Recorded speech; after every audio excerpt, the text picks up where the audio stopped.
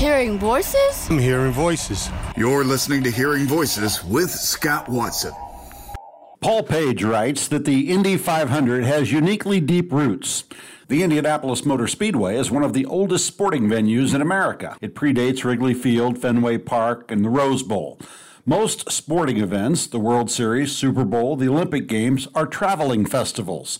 The 500 happens back home again in Indiana every year. And in terms of attendance, it's the world's largest single-day sporting event. And this morning on Hearing Voices, we speak with the longtime voice of the Indianapolis Motor Speedway Radio Network, Paul Page. The new book is called... Hello, I'm Paul Page. It's Race Day in Indianapolis. Let's talk a little bit about your career. How did your love of racing develop? I was a military brat, and so we traveled the world a little bit. And I had gone to a Formula One race when I was like 10 at the Nürburgring in Germany, and I thought that was really cool. But then we got transferred, and I ended up at Fort Sheridan, Illinois, just north of Chicago. And my parents insisted that I go see the Indy 500. This is 1960, and I'm 15 years old. I didn't want to go. Come on, I'm a Formula One guy. I don't want to see guys turn left forever. But they insisted. I went down. My relatives, my great uncle Harry Geisel, took me to the race, and before it even started, I knew I wanted to be part of it. Just the crowd, the ceremonies, the traditions, and of course 1960 was just a killer race. Roger Ward, Jim Rathman, just, changing positions every corner. Of course, they were only scoring at the start-finish line, so it doesn't necessarily show up that way. But the combination of all those things made me say, I got to be part of Indy. I didn't know how, but that's what I wanted to do. For so many of us that love racing, it's the cars or the technology or the sport of it or the personalities. What was that mix like for you? Well, I like the excitement of the race itself. I like the tactics of the race at that distance at 500 miles, because that's the only time in the season we race that distance, and that's you get after 300 miles and it's no man's land. You never know where it's going to go. Technology, absolutely. Though when I first started watching and becoming involved, the technology was pretty rustic compared to what we have today. In fact, I worked, one of my ways of getting close to Indy was working at George Bignotti's shop, and I helped build a couple of the cars there. Now, when I say I helped build, I mean I was putting clecos and rivets in, and just do this 100 times, kid. But I was part of that and that technology, and so I had a baseline, and I just kind of kept that going. And of course, the drivers were legendary right from the get-go. They're incredible men.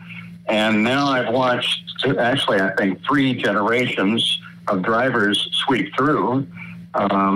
And all of them are pretty remarkable in a number of different ways. But it was so cool that I could be accepted by those people and become involved. The new book is Hello, I'm Paul Page. It's Race Day in Indianapolis, and this morning on Hearing Voices, we visit with that iconic voice of Paul Page. You were in radio. What were your thoughts, though, about the IMS radio network, which many would consider the greatest radio network of all time? Well, if they don't need to consider it, it absolutely is. It's spectacular what was done there.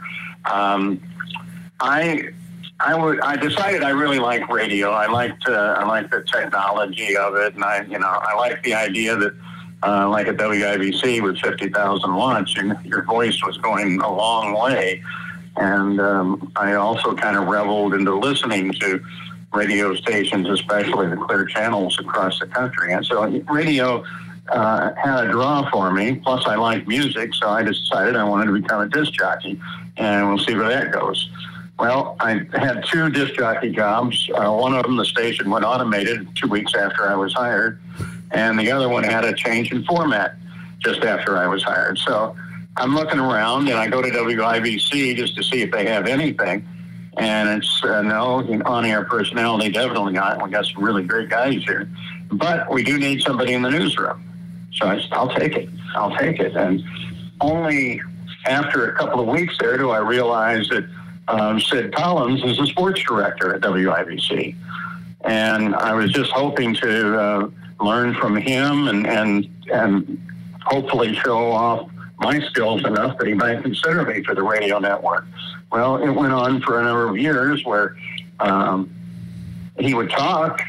He actually taught me how to interview and gave me a lot of tips, but he'd always say, but there are no openings on the radio network. And that didn't actually happen until 1977 when he brought Jerry Baker and I in and told us both we were going to be on the network. I was going to be in the North Pits, which amounted to the garbage pits, but it did mean that there are a lot of cars out early, so you get a lot of interviews up there. So it all worked. We visit with Paul Page this morning on Hearing Voices with Scott Watson. The way that you broadcast racing has changed since 1977.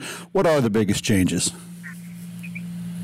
Well, when I became the anchor for the 500, taking over from Sid, the race as Sid had developed it was pretty much in past tense.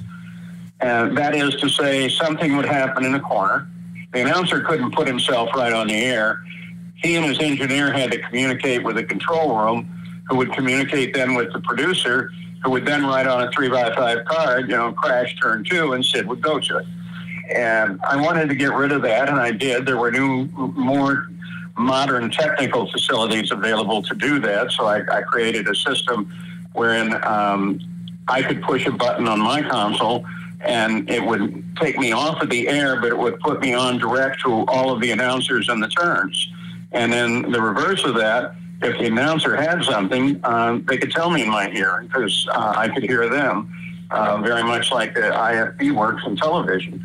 So all they had to do was say, crash, turn 2, or whatever. And we could go, we'd be there instantly. I say, here he is, kind of thing.